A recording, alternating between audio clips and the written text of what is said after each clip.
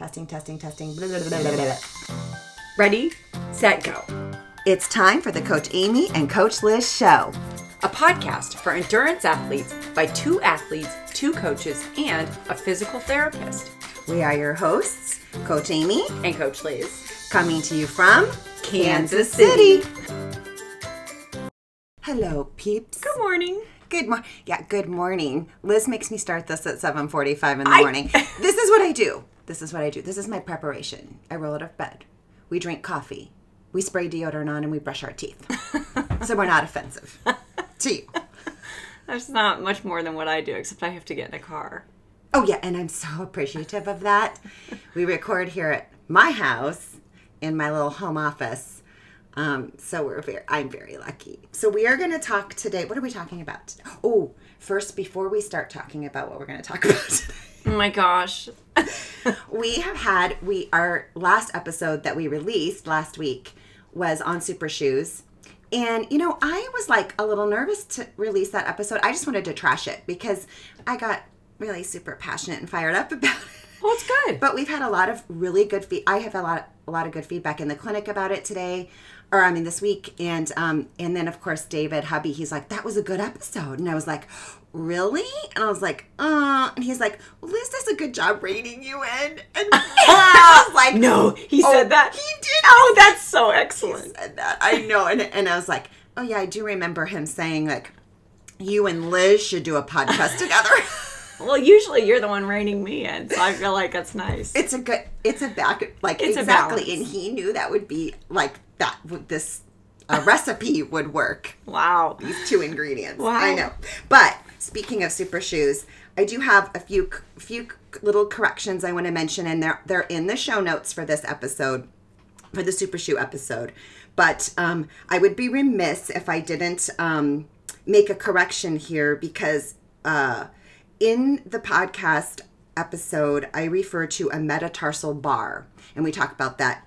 And it's that term might be quite misleading because in the industry, a better term for it is a forefoot rocker. So just when we talked about the metatarsal heads and the foot rolling through, the forefoot rolling through quickly, that's really referred to a forefoot rocker because that can be achieved in various ways by different manufacturers. So I kept saying this metatarsal bar, and you're like, yeah, like, can you open it up and see that there's a bar there? And I'm like, well, I don't know. And the reason I don't know is that it's achieved in various different ways. It could be like a denser layer of foam in that portion of the shoe. It could be that there's a transition from like a firm plate to foam. So there's like this moment arm there, or it could be like curved plate. I mean, there's multiple different ways that could be achieved. So I just wanted to bore you all with the details on that correction. But the point of that is it is helping your foot roll through that motion. So that's right. Okay. But I just didn't want people going around going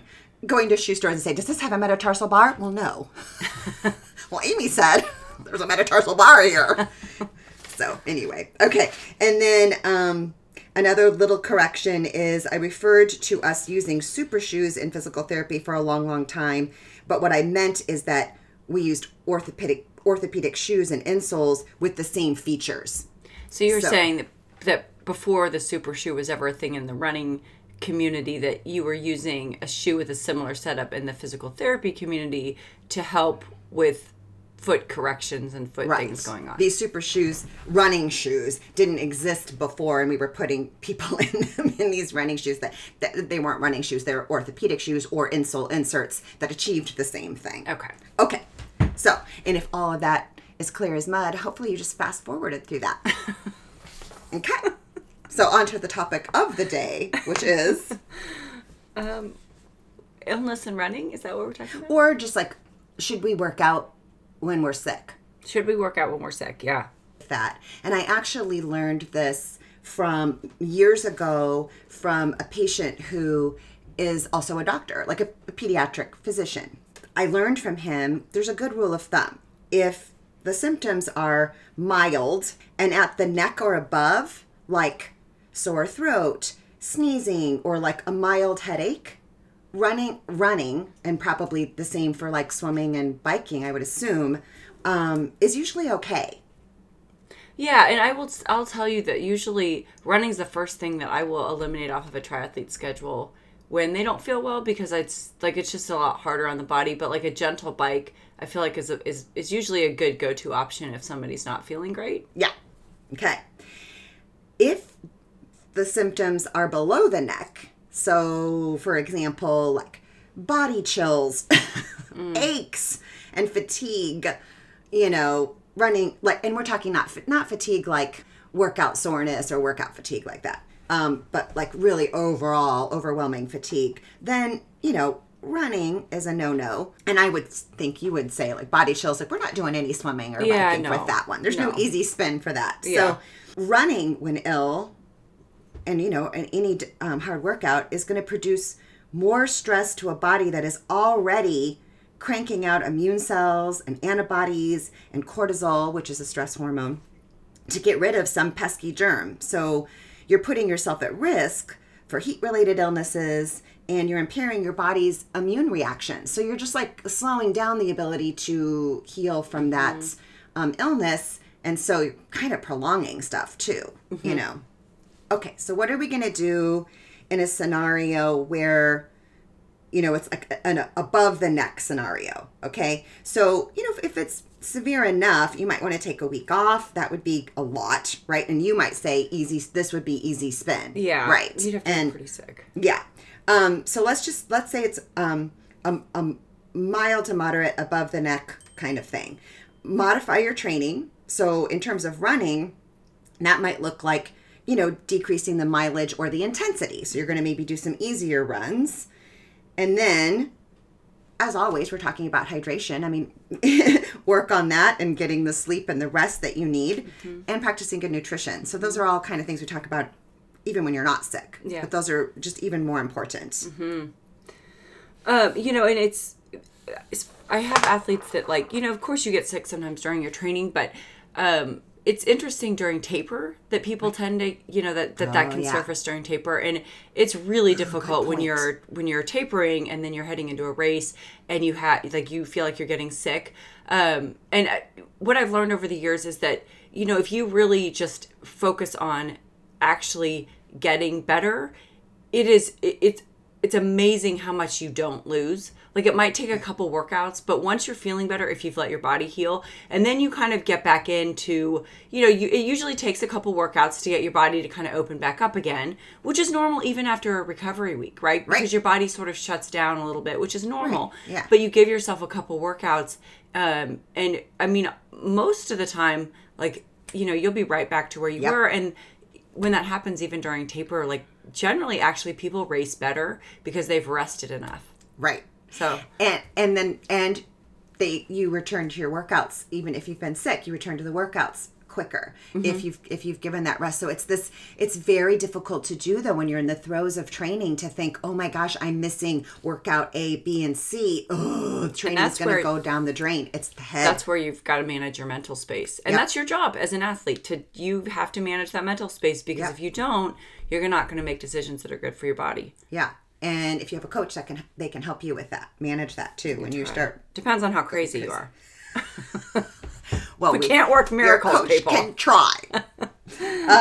Okay, let's talk about below the neck germs. So I'm going to throw out an example like bronchitis. So we're talking about going into the air passages and airways and lungs versus stuffed up nose kind of thing. So respiratory viruses can sometimes settle down into those lungs and the primary airways and lead to bronchitis. And you can run with bronchitis because that's one of those things that it lasts and lingers for a long time. In the initial, after taking the initial sort of resting steps that we just talked about, and you're starting to feel better, you can run. When you're still kind of having that. That is interesting. And because especially right now there is that, whatever that is going around. I've heard God. So I go into a hospital and I do chair massage for the, employees. And somebody told me that they're calling it the 100-day cough or something because it's just will not leave. And people feel better, but then they'll cough. But that is one thing as a coach, it's always, it's always a little bit, you get through that initial stuff and then people are feeling better, but they still have that cough. And I find that kind of a tricky area because you don't want it to I'm always a little bit leery of it going into pneumonia or something. Oh my God. Did you read my notes? I didn't. I'm just that smart. You're just a wizard. I'm a whiz. Okay. So you're exactly right. So that's the thing, because it's like, oh my God, when I was running, I was coughing and having these coughing fits. And then you're like, running will kind of stir that up. But again, if you're feeling a lot better, and you took those initial resting steps, then it's okay. The cough, the running is going to, stir that up. You may have to stop and walk for a little bit to get over your coughing fit, but that's not like, we're in dangerous territory, we shouldn't be running. And in that state, like if that's really long lingering thing, it might be a good idea to talk to your doctor about possibly an inhaler like the albuterol, those things that you could use pre-run or carry with you on a run to help you open up those airways if you start kind of like hacking like crazy.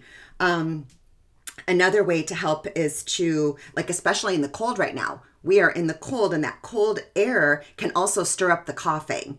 Yeah, what is that? So even if you're not sick, if you go out and you run, and like, I used to get it a lot more than I do now, but like you'd go out and you'd run in that really cold air, and then you'd come back in and you'd have like, I called it like a runner's cough, which is, you're not sick. It's just you're constricting your airways with that cold, and then you get back into the heat, and then they're opening back up. Maybe it's that transition. I'm not sure. Okay.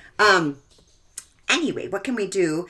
You can put a little neck gaiter over your mouth, or the balaclava. Did I say it right? Yeah, I think it's not the dessert. Anyway, to kind of cover your airways a little bit and add a little bit of humidity, because it's kind of that dry air with that cold air also. But let's fast forward just a little bit into that pneumonia question, because there are some situations where it is dangerous to run. And there's lines that you should not cross. And of course, these are best dealt on case by case basis. But if you're having like this bronchitis and this coughing, and you're developing chest pain with breathing or a fever, that's when it's time to go to the doctor, because then you are talking about a bacterial infection like pneumonia. So don't be like pushing through like, well, Amy and Liz said it was okay to run this cough. But like if you're having, like this, chest pain with breathing or a fever, but let's stop and let's go to the doctor. Okay, so it was so funny because you and I were emailing back and forth like, what are we going to talk about this week? And this topic of illness with training came up, and literally, ping, I get this message, and one of my athletes, he's in Training Peaks, he has written this thing, and I'm going to tell you, we're going to go through him because he's a case. Mm-hmm. He's a case. There's a case study. He says, "Hi, Coach Amy. I came down with a bug. Stress readings shot up. Heart rate is up, slight fever." He refers to his HRV, which is heart rate variability, is really low, and my training readiness went down to 1. That's on a scale of 1 to 100. So this is like stuff that his Garmin watch is telling him. And he's saying, his training readiness was down for 3 days. The body battery stat was at 5 to 10 for a high all week, even after sleeping at night. So I want to pause there for a second, because that's a lot of data. That's a lot of information. And this athlete is, we lovingly refer to them as data junkies. I mean, They really like that information. Yeah. And sometimes we need to say, well, okay. How do you feel? What is how is your body feeling? What are the symptoms that are going along with this data? You feel like a champ right now? Because it doesn't sound like it. Right. Well, and also like, it depends on when you're wearing that device, right? Like, how does it know everything? Like, my Apple Watch thinks I am a slug and that I lay on the couch all the time. I mean, so to be honest, like the thing that I pay the most attention to with this is that heart rate, because I do find heart rate variability, or just heart rate in general with exercise. Yes, but like I have almost all my athletes using heart rate stuff, so it's a pretty consistent metric, and I get a pretty good. I have enough information that like I can tell when it's off for somebody. Yeah. So a lot of times, what you'll see is that like the heart rate will just be a little bit elevated for like their effort output, and so that switches a little bit. And so like it may be that I notice that for a few days, and then all of a sudden they get sick. So I've learned that that's sort of a red flag, and like this other stuff is too. But I've learned that heart rate, if you have a good frame of reference for your athlete and you have good heart rate data, which is fairly easy and consistent to get, that's a pretty good, this other stuff can come in. That like you're overtraining or fatigued or becoming ill. Well, yeah, I mean, there's other, you're pulling in other data points with it, you know, but like, your athlete, and that's one of the, but in terms of like, you're taking in their life factors and all the other stuff that you sort of know that's not being measured by the watch. But in terms of like a data point that is reading consistently enough, I feel like that elevated heart rate is not unusual a few days before somebody actually gets sick. So this other stuff is good, but sometimes it's like you can get a misreading or people don't know what to make of it. So that heart rate, I think is helpful. Yeah. So then he goes on to say, I guess I really only missed one 4-mile run, but I'm just coming out of this illness today and not sure if I should rest today or try to get my 3 miles in today and stay with the 6 miles that I have set for the weekend. Garmin still says, so he uses a Garmin watch, but there's these kind of data come from other smartwatches as well. Still says training readiness is low, but it is now orange instead of red. And it says, take it easy instead of focus on recovery. So, I mean, that's like good information. He's out there on his own, but he still doesn't really know what exactly to do with that information. Yeah. And, also, I love that he did put the part about how he's feeling and what his symptoms are. And he said, I still have a bit of congestion in the ears and sinus now, but getting better. So to me, I read that and I'm like, oh, okay, that's above the neck. Mm-hmm. He's beginning to feel better. But looking at kind of his data and when this illness occurred and where he is in his training, my recommendation for him is, okay, let's not do the 3-mile run tomorrow. Let's do a walk and then see how we respond. Like, how do we feel if we just do a walk? And this gentleman is not a triathlete. He's running. Yeah. And then we're going to start back with a few easy short distance runs. So we're going we'll try like a 3 to 4 mile in a couple days if that walk went really well, and then I'm betting the data on his watch goes back up to green and says, you're ready. And then so it's nice for him. And he's got this, a coach to back him up. He's learning what this information is saying. And then he also has the data. Mm-hmm. So anyway, that's just basically you're saying don't do the 6 miles on the weekend. Let's take an easy day and take a few steps to ease back in and then see how you feel. Yeah. And also, the 6 mile was going to be his quote unquote long run because that is his long run right now. Yeah. Where, for someone else, this might be, we're looking at a 10 or a 20 mile run. Like, what are you training for? Well, and it's interesting because, I don't know who this guy is, but I was like, okay, so what I took from this is I'm like, well, so he is at a point in whatever he's training for that, he's doing 3 and 4 mile runs during the week and that, his longer run is at 6 miles right now. And so what I'm looking at there is, the 6 miles is,